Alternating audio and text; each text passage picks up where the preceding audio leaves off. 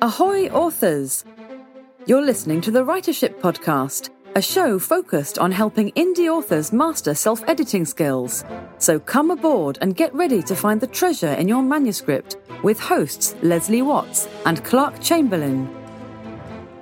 Welcome to episode 105 of the Writership Podcast. Today, we're talking about scenes. I'm Leslie Watts, here with special guest editor Valerie Francis. To learn more about the podcast, visit writership.com/podcast. As you know, the Writership Podcast is brought to you by Jim Crookrow and Author Marketing Club. Jim has just launched a new business for nonfiction authors called Business Around a Book. So, if you're a nonfiction author, visit www.businessaroundabook.com and let Jim help you turn your nonfiction book into a profitable, life-changing business. That's businessaroundabook.com. Hey, Valerie. Hello, Leslie. How are you? I'm doing well. How are you? I'm good, thank you. Thank you so much for jumping in. Clark, I just want to explain for everybody, Clark had some Army commitments that were that he needed to do, and we didn't have a chance to record. And so I have Valerie and another wonderful editor friend who have agreed to jump in and help out. So I'm appreciating that. And Clark will be back when he's back from his Army maneuvers and things that they do in the summer. Well, thank you for asking me to come on. This is a lot of fun. Awesome. I like doing these things. Oh, yeah. Well, okay. And so I know you from that we both went to the StoryGrid workshop in February. Yeah, absolutely. And then we're going to the StoryGrid editor training in September, which is super exciting. In Nashville. Yes. Yes. That'd be fun. So we've talked about story and stuff, and I've always appreciated your insights and good thoughts. So I thought you would be a really good person to tap for this discussion today. It's fun, because very few people I know actually want to talk to me about this stuff. Most people will smile and nod as I talk about things like inciting incidents or whatever, but they don't know what I'm talking about, and they really don't care. It's only writers who really care about this stuff. So this is a hoot for me. I'm glad to be here. Awesome. So speaking of StoryGrid, do you have a quote this week from anybody we might know? Yes, Sean Coyne himself, in fact, and it's on topic this week because we are talking about scenes. And so this is what Sean has to say. There is just no hiding for a writer when it comes to a scene. It either works or it doesn't. There is either a very clear shift in value from beginning to end, a change, or there isn't. If there is no change, no value at stake, no movement, the scene doesn't work. And if the writer's scene doesn't work, no matter how well he can craft a sentence, his story won't work. Oh, yeah. I mean, it's a little tough love from Sean Coyne there, I think. But you know what? That's okay. That's okay, because writing a book, even a short story, but certainly a book, there's a lot of time involved, mm-hmm. and the challenge is getting the first draft out. And once you've got that done, you can go back and start editing and evaluating your scenes to see if they work or if they don't. And it's one thing for an editor or a beta reader or another friend who's a writer to read a scene and say, well, that part felt a little funny. Mm-hmm. Or that's not helpful feedback. Because, well, what does funny mean? However, as Sean is talking about in this quote, he's pinpointing the fact that it needs a change. Mm-hmm. So then you can go in and look at your scene and say, well, is there a shift? Is there a change? Is there movement? If there is, great, I can tick that box and move on to the next thing. If there isn't, already I have a practical thing that I can fix.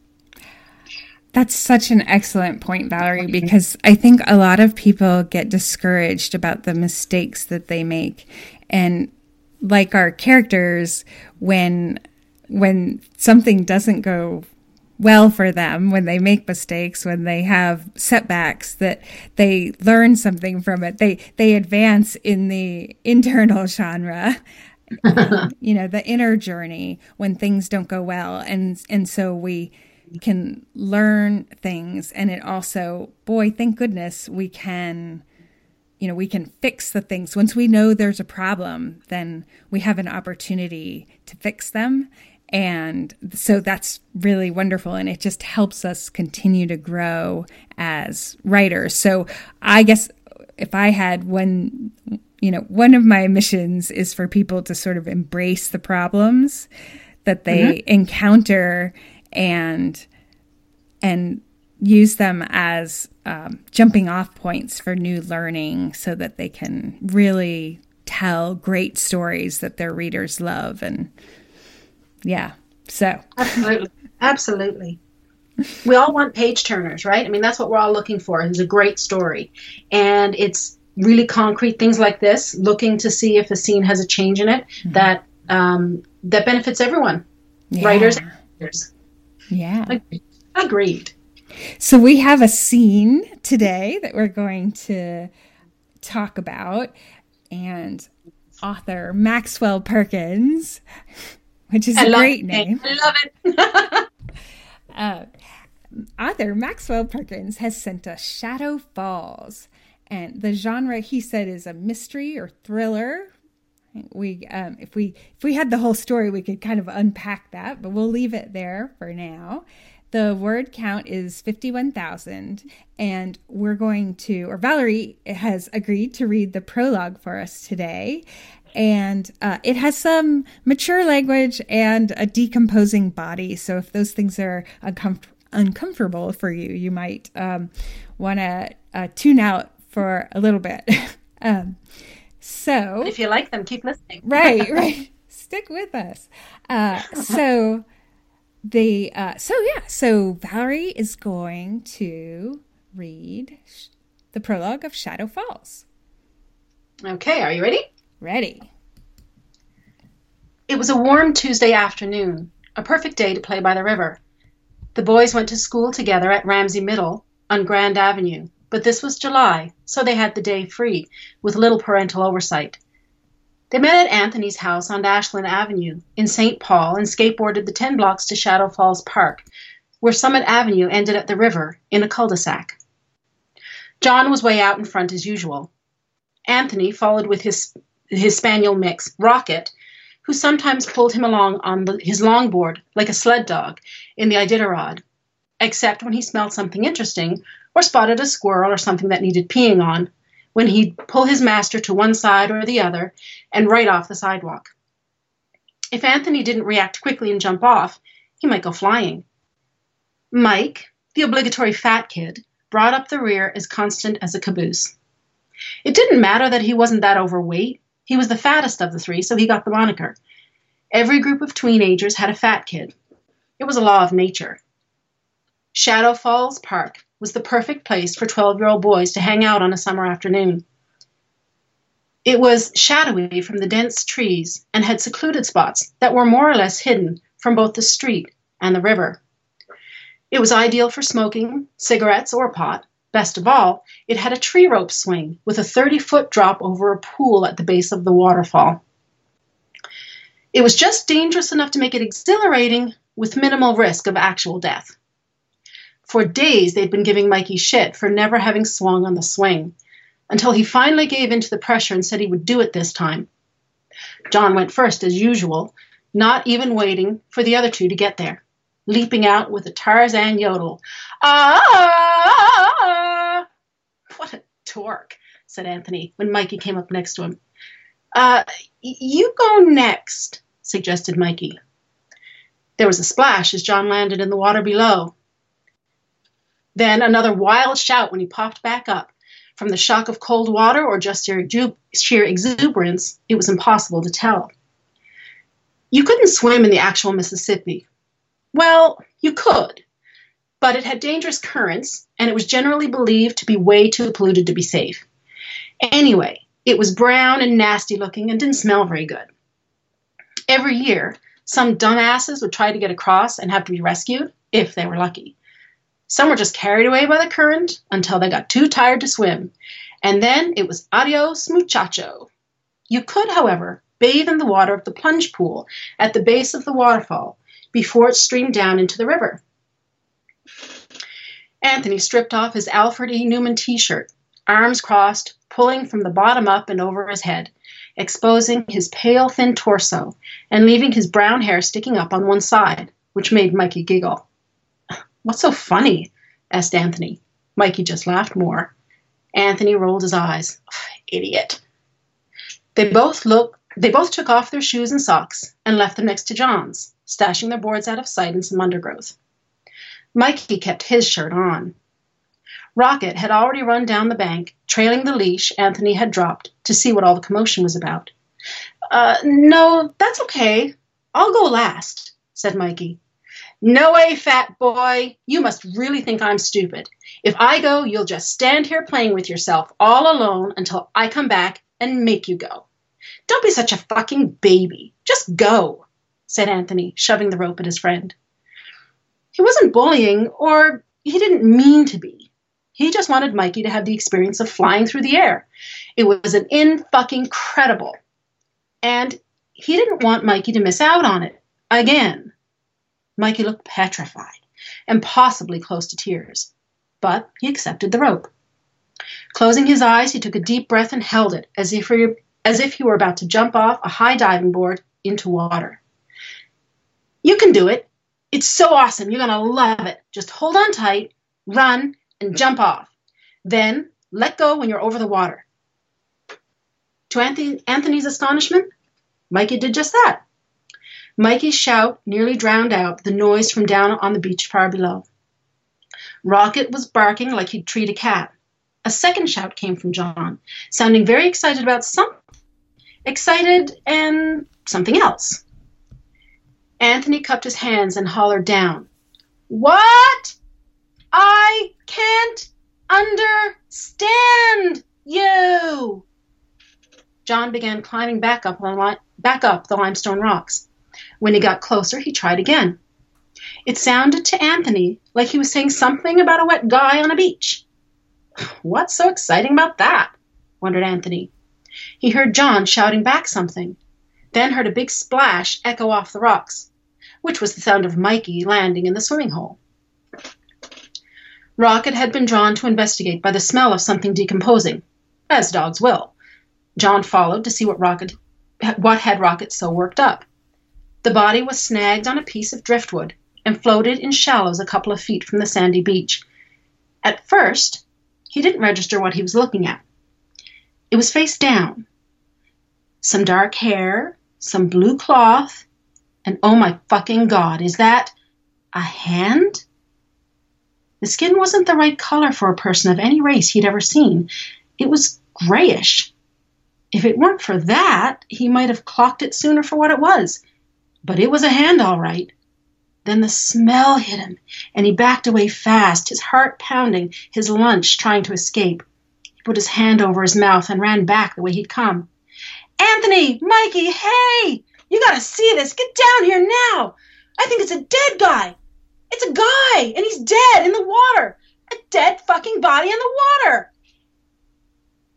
Mikey landed in the pool close enough that a few drops of the huge splash hit John, drawing his attention away from screaming and yelling up the bank at Anthony. He turned instead to Mikey, urging him to hurry and get out of the water.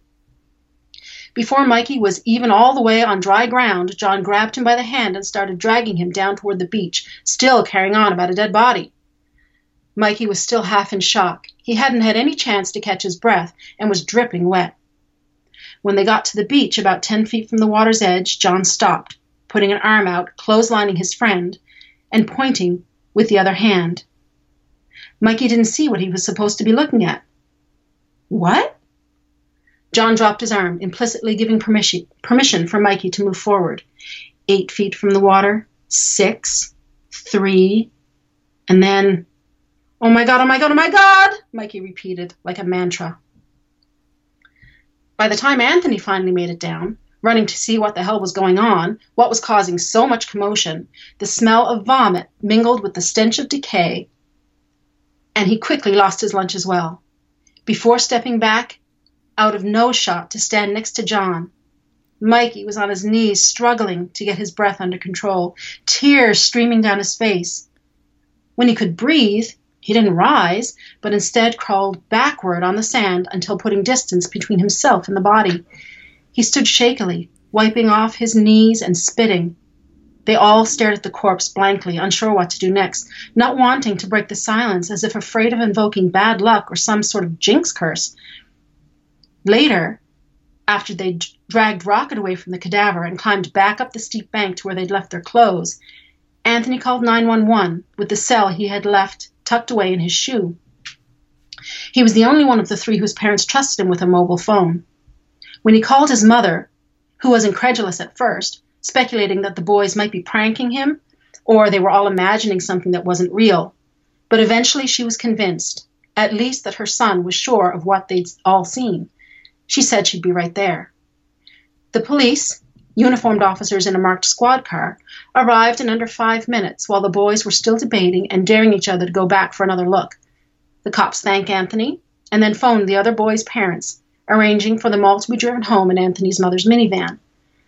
Traumatizing as it had been, they were all bummed out and complaining about not getting to see the dead guy pulled out of the water. Okay. Thank you. You're welcome. So, I have a couple of notes before we start talking that I want to make sure that everyone understands, because it will, in a sense, set the scene for our discussion. So this prologue is essentially, it's the hook, the finding of the corpse by these 3 middle school kids. And the author has told us that this has little to do with the rest of the book. These characters don't show up again. And he said he didn't put very much into developing them. So it's just the corpse that goes into the rest of the story. And he's kind of an enigma or a question mark for the first few chapters. So the main purpose of this scene for the author is that it establishes that someone dies, and the rest of the book is intended for more mature readers. And the author said it wasn't very appropriate for the podcast. So we were talking about this ahead of time, and we were like, it's as if we get this scene and then there's a wall behind it, because we don't really know what's on the other side. We get a little glimpse because we know that the body goes on, and we know from the author that there's that there are some very adult things happening in the rest of the story. But in this, we have this image that we talked about when we talked about this, Valerie. I mentioned I'm expecting something like Stand By Me, and you mentioned The Goonies, because we have these kind of interesting middle school characters who are doing their thing here in this scene. Absolutely. I think this is a really interesting exercise for me, because I only have this prologue. Mm-hmm. And other than what you have just said, I don't know anything else about the story. So just reading the prologue, and we each came to the same conclusion without talking to one another. We have the author has set us up now for a certain type of story. And I don't think that the story that we're expecting is actually the story that follows. So when we're looking at scenes, there's 2 things that you have to keep in mind. There's, how does this scene, whether it's a prologue or an official chapter within the full novel, how does this scene fit within the story?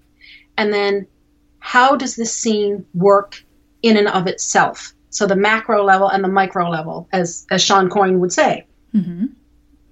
Yeah. I forgot to mention, and I want to mention before we get further in that this is an early draft of this scene from the author's NaNoWriMo project. And so I want us to keep in mind that it's an early draft and that it's helpful to look at early drafts because we want you to know what to do with yours, because you don't want to turn it in to your editor before it's ready, because you're not sure of the story yet and that kind of thing. And like Stephen King mentions on writing, he talks about writing with the door closed, and that getting feedback too early can be detrimental. It can influence you in directions you don't mean to go. So you want to get your story solid before you seek advice that you're not certain is going to be supportive of finding the story. So I just wanted to make sure I mentioned that. But then yes, that so we have this. That where does the scene fit in the context of the story? Yeah, and that's sort of what writers are going to focus on in their first draft. Making sure they have all of the pieces to their story, and that's exactly what Stephen King is referring to with writing with the door closed, because your first draft is going to be rough. Because you'd be a fool to waste your time worrying about every single sentence when you may end up cutting that whole part, right? Mm-hmm. There's on YouTube right now, there's a really interesting documentary, I guess it is, about Ian Rankin. And the BBC followed him as he was writing one of his novels. And I think it's Standing in Another Man's Grave. I think that's the novel he's writing. But that's exactly what he does. He spends 30 or 40 days just bashing out his first draft to make sure he has all the pieces of the puzzle there. And that's his first draft. And then he goes back to make sure, everything that he needs is there. And only at the end will he start then refining right down to the sentence level. So first drafts are really important, and that's what they're designed for, is to make sure you have all the pieces in the right places. And does this scene serve the overall story and help propel the overall story forward? Yeah. Yes. And I'll include the link to the Ian Rankin documentary. Thanks for bringing that up, because that's a great resource. The prologue, as it's set up, is kind of an interesting setup for for a story like we talked about, for a story about Mikey. But we have some questions about whether it would work for the thriller or mystery that's following, because the author said he didn't spend too much time developing these characters, but we get close enough to them that we're, at least I know from my experience, I'm relating to Mikey and his, being fearful of jumping and kind of in that, peer pressure situation where the friend wants you to do something you may or may not want to do that you agreed to, and all of that. So I definitely felt some empathy for Mikey. And I think, that it would be hard.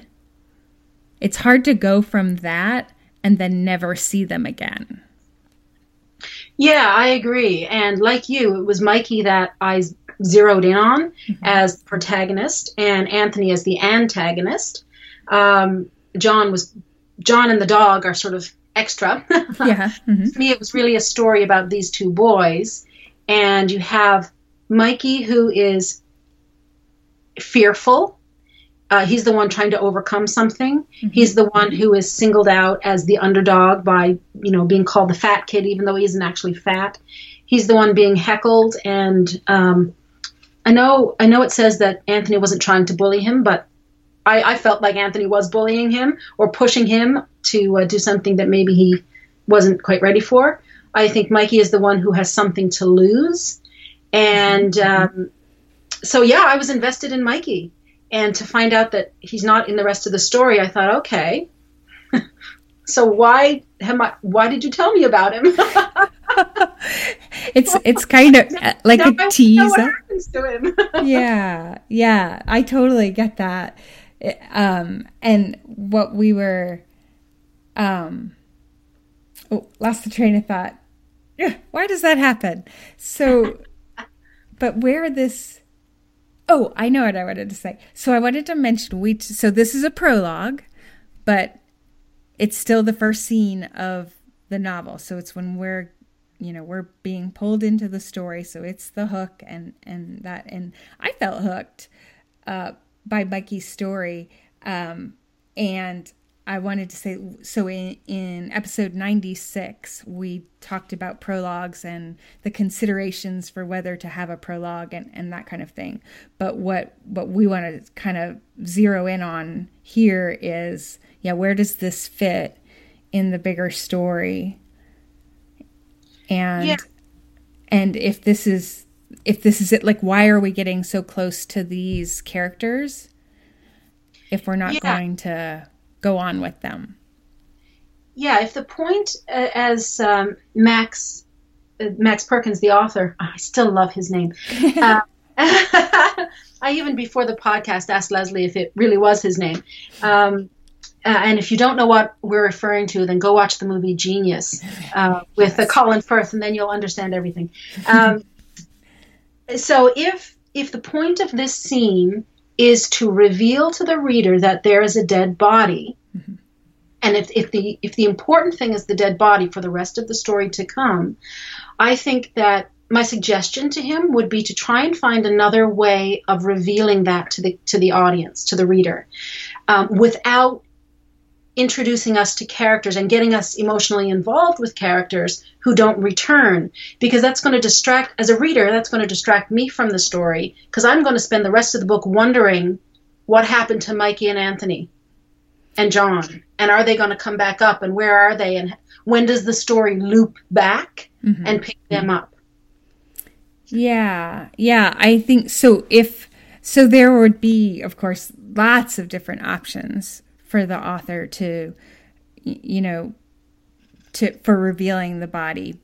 But if Maxwell wanted to stick with this basic setup where you have 3 boys and a dog who discover the body, then having it be a point of view that is more, that is like an omniscient point of view, but one that's distant, mm-hmm. more distant. So we're not seeing the drama between the boys so much and not getting to know them. They're just kind of 3 anonymous, generic boys who discover the body.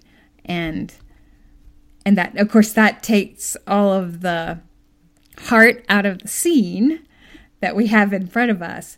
But if you want to introduce the body this way, without bringing in characters who are going to continue in the rest of the story, then giving us a good buffer from them, so that we don't connect with them, and, as you say, like, continue looking for them throughout the book, wondering when they're coming back. Absolutely. And perhaps he could try putting the emphasis on the mood, mm-hmm. rather than on the boys, because the only reason the boys are there is to find the body and to alert authorities that there is a body. Right. So put it, like the boys can just come in at the very end. We can just have a description of this body floating in the water, very ominous and dark.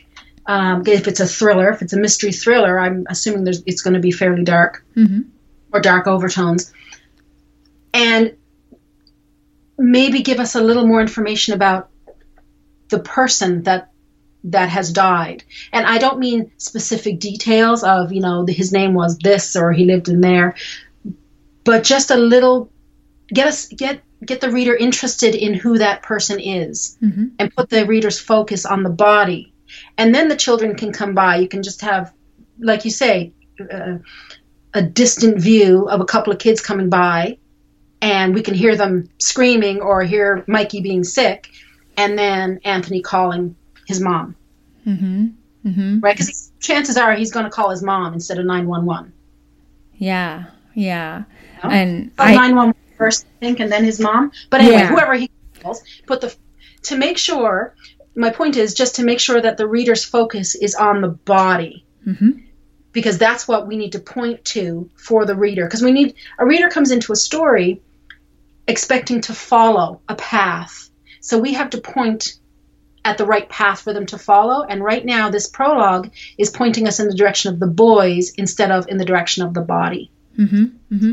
Right. In fact, you mentioned earlier, you said if this were a story about Mikey's journey, then, and, like he is bullied or doesn't stand up or does things from peer pressure, continues to struggle with fear, whatever his personal journey is, then this prologue might work because like it's the seed of something, in him, in his internal journey. But as, since we move away from that, then it doesn't work as well. But I will say, like, as you were talking, I had a, an alternate idea. And always, of course, when we're talking about ideas and suggestions, it's just spitballing. It's not like the author must do this, but, Absolutely. But the idea I had was, show these boys kind of frolicking and having fun and teasing without getting to know them too well. Just, seeing them from a distance and then seeing them jump in the water. So we have the kind of a different mood and then the scene turn, which we'll talk about in a couple minutes. The scene turn would be when they discover the body and this kind of idyllic scene suddenly goes dark because there's this really gross body in the water that they've just been swimming in, and which is the thing that horrifies me the most, I'm just going to say. But the point again is that the reader's attention is drawn to the body. Right, exactly. That's the poignant thing of the scene. Yeah. Absolutely. Yeah. Yeah. So if we then have, like if we were to set aside the fact that this is the prologue for a thriller and we were to just look at this as a standalone scene, then we would start looking at the elements, which include like the inciting incident, which is the thing that like it's a change of some sort, throws the thing that incites the action of the scene that gets everything moving. Yeah. Yeah. And then we would have progressive complications. So when things get worse, like there are obstacles that stand between the character, the main character, the protagonist, essentially in the scene, that those obstacles become more challenging in specific ways. And that comes to a turning point where the character needs to make a decision, which is called the crisis question. And he makes a decision, which is the climax. And then the resolution is kind of what happens as a result. So that's just a quick and dirty of those 5/6 elements that we need. And there are other elements, and we'll kind of talk about those, but that's kind of an overlay. And this is, Sean Coyne talks about this. Robert McKee, who wrote Story, talks about these same elements. So different people I've noticed talk about scenes differently, but this is the structure that I've found that makes the most sense and really makes scenes awesome. So that's what we're talking about. Yeah. So as a standalone scene, what do we think? The inciting incident, if we're talking about, and this, you and I agreed that this is Mikey's story, essentially, in this scene. Yeah, when you're coming into a scene, like when a reader comes into a scene, they're walking down a certain path and they have a certain set of expectations as to what's going to happen. And we need to have a clear, the reader needs to have a clear statement of what the characters want and what's standing in the way of them getting what they want, and what's at stake if they don't get what they want. And these wants and obstacles and the stakes, they're in all the scenes, but to varying degrees. I mean, you're going to have big scenes in a story. You're going to have little, smaller scenes in a story. So there's always it's a sliding scale. So, and when you say direct statement, we don't mean that Mikey has to say, I really don't want to do this. It doesn't, it's subtext, but it has to be in there. It has to be clear. Yeah, it has to be clear. Mm-hmm. So the reader comes into a scene with a certain set of expectations. Okay, the story is going to go this direction now. And we'll go in that direction for so long until we hit a turning point which shifts things a little bit. And we end up on a slightly different path at the end of the scene. So the resolution then is the new path that we're on. Rather than the story being one straight line from beginning to end, it meanders and it zigs when you think it's going to zag and that kind of stuff. Hopefully, so, yeah. Hopefully. Yes. So coming into this, and why you and I both came to the same conclusion that Mikey was the protagonist is because he's the guy with the most to lose here. Mm-hmm. Right? What does he want to do? He wants to jump off that rope. He wants to get over his fear.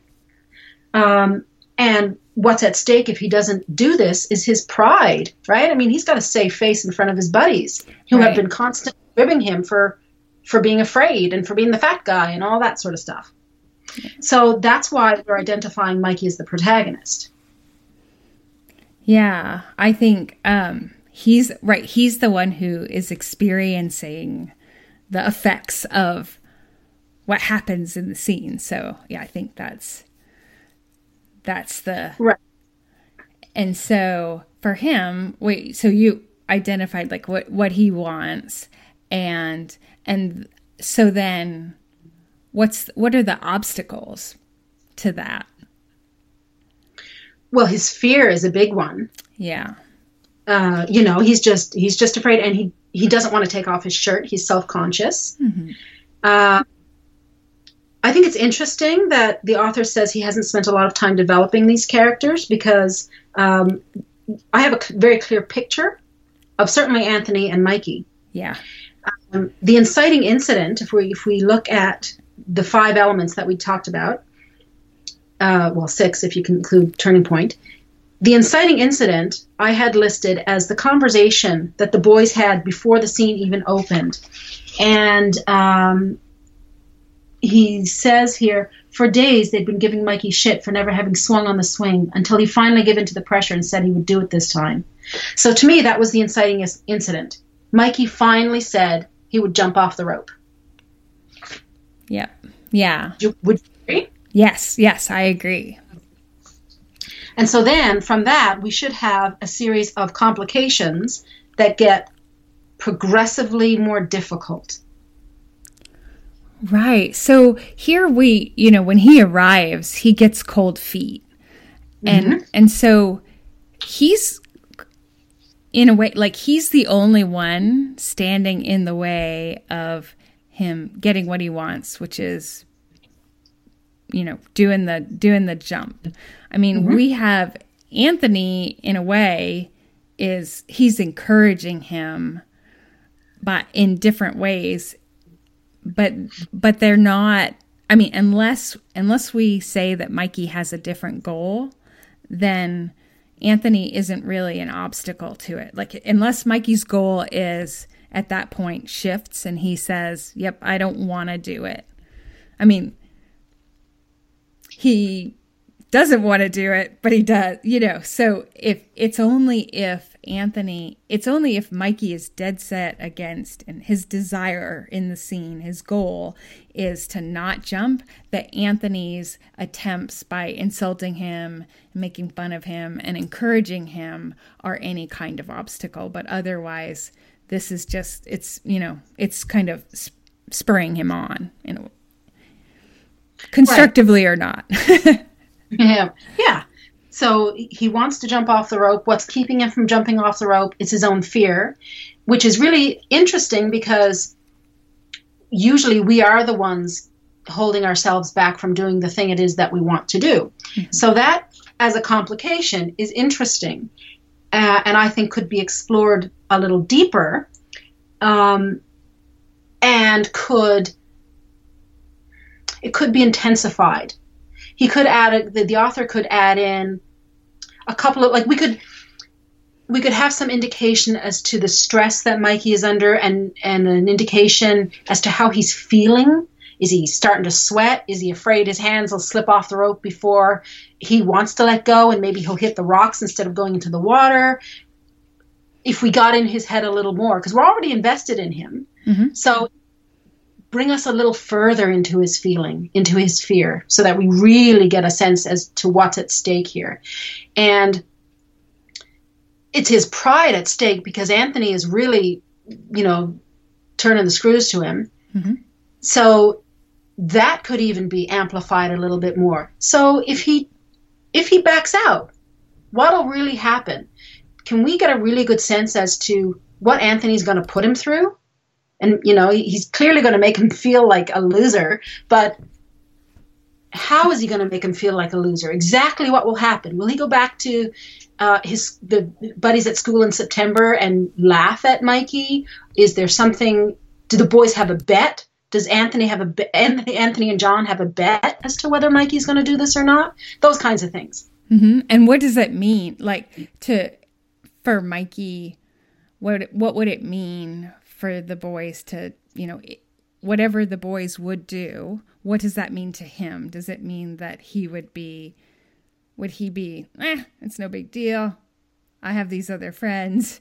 Or would he be devastated and, and disconnected from his peers and that kind of thing? So I think that it's really important to get inside what the actual stake is for the character, what's personally, how they think, how they interpret that problem.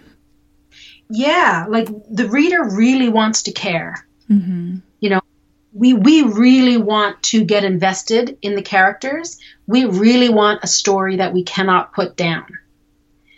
And that's how an author would achieve that, by really ramping up what's at stake, really giving us a sense as to what is going to be lost if they don't succeed. Because we've all been there. Mm-hmm. So we can identify with those kinds of things. Yeah. And we should say for scenes in general, some scenes, these things are going to be smaller, and for some scenes they're going to be big.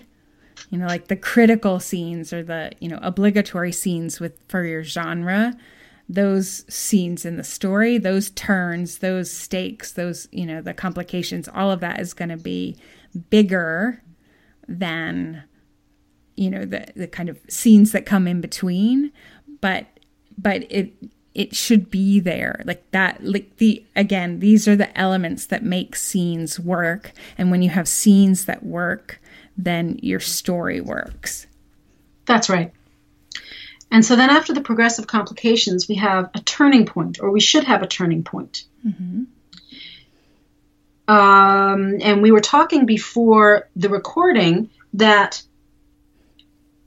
the scene does seem to have a turning point. However, it comes at the end. Mm-hmm. And what a turning point is, as I mentioned a few minutes ago, when a reader comes into a scene, they have a certain set of expectations. They think the scene is going to unfold in a certain way. And the turning point is when those expectations shift. So things don't necessarily unfold in the expected way. And those shifts, just like the quote that we had from Sean at the beginning, those shifts, those changes are essential. Mm-hmm. If nothing changes, nothing shifts in a scene, the scene doesn't work. And the ramifications of writing scenes that don't work is that your reader, your audience gets bored and they put down the book. The shifts keep the reader's interest because then the reader's wondering, oh, okay, well, now what's going to happen? Where's the author taking me next? Where's the director taking me next? So what you would expect to see, you have, after you get you have your inciting incident, which starts off all the action, and then you have a series of complications, which are getting more and more serious. And then you need a shift, and that shift is called a turning point. And it leads the protagonist of the scene to a crisis question. Will I do this, or will I do this? So we said that the scene was about Mikey wanting to jump off that rope. And so, and he has already said he's going to jump off the rope. So that's what the reader's expecting. Okay, Mikey's going to jump off the rope. Mm-hmm. And he does. So there's really nothing there that makes the reader go, whoa, now what's going to happen? There's no shift. We expect Mikey's going to jump off the rope, and he jumps off the rope. So the scene kind of falls a little flat. And if the author wants to shift this scene and wants to draw the attention on the dead body, what we said a little earlier before we started recording, and Leslie and I agreed on this, is that he could move the dead body up to this stage. Maybe before Mikey, he's there and his palms are sweating and he's really trying to psych himself up to go off this rope, and they discover the dead body. We can actually hear John, rather than it just being a muffled shout from below. Mm-hmm. We can actually hear John saying there's a dead body. Aha, now we have shifted. We've gone in a different direction. We're no longer wondering if Mikey is going to go off the rope or not, because he's been given an out. He doesn't have to go off that rope. And our focus is now on the body and no longer on whether Mikey's going to go off the rope or not. So that would be a turning point right there, mm-hmm. when there's a shift. But there is no shift. That's what I think. What did you come up with, Leslie? Yeah, I mean, there isn't really a change in our expectation. I agree. I mean, you could stretch it to say, well, we don't know. He's so nervous. He's, at that point, he's trying to get out of it. I don't want to take my shirt off. No, you go first, this kind of thing. Mm-hmm. And so, maybe if it were developed more, that would be an actual turning point in that. But it doesn't, we don't explore the moment with him. Like, it's kind of funny because there's some build up and there's lots of Anthony trying different methods to get him to go. Mm-hmm. But when he does finally jump, he just goes. We don't see a moment of decision. Essentially, which you don't necessarily, it's not an absolute necessity to show the decision, but it helps if we need to know that there was a decision.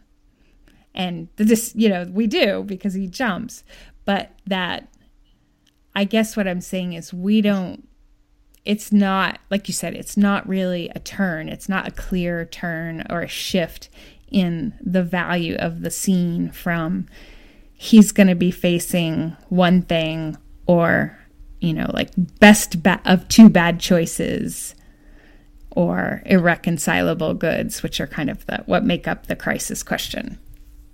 Right.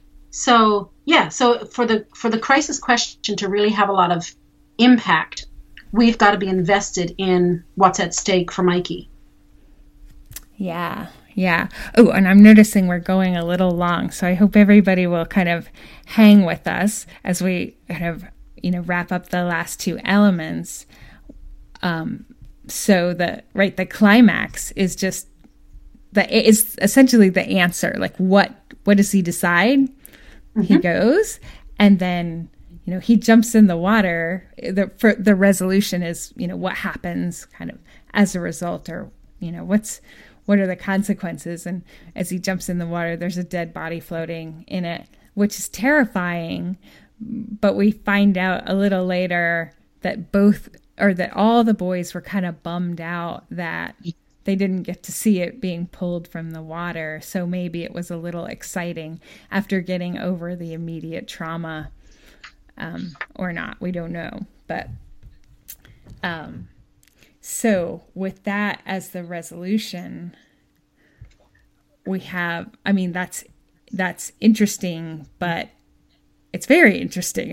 That's the twist, right? Is that mm-hmm. we're not expecting that, but as you say, it comes when it's not a result of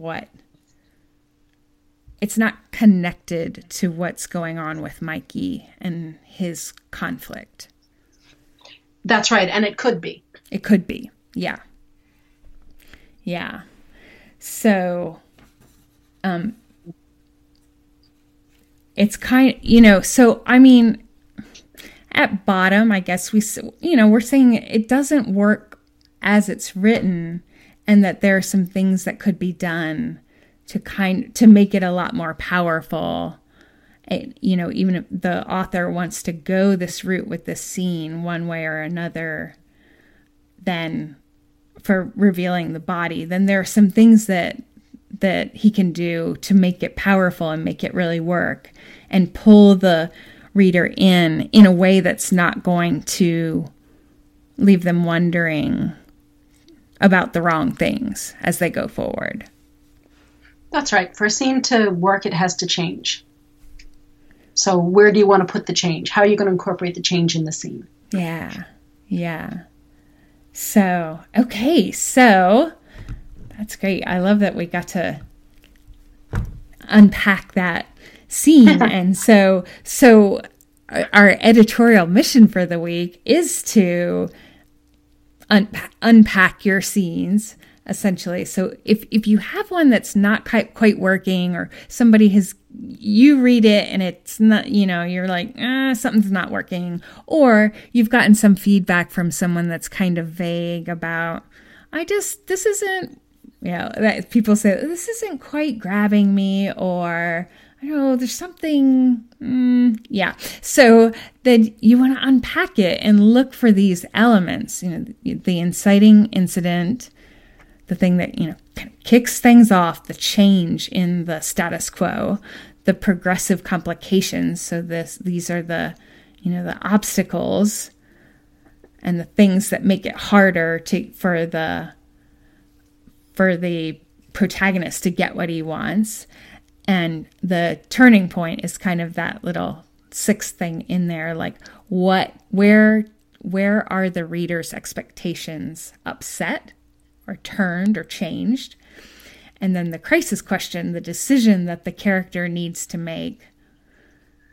And then the climax, which is, of course, his decision, and the resolution, what unfolds. So then when you go through that and you find the stuff that's not working, or the elements that could be stronger, then you want to add that to your list of things you need to fix in your story. And then go about innovating and tweaking until you make it really powerful. So that's our editorial mission for the week.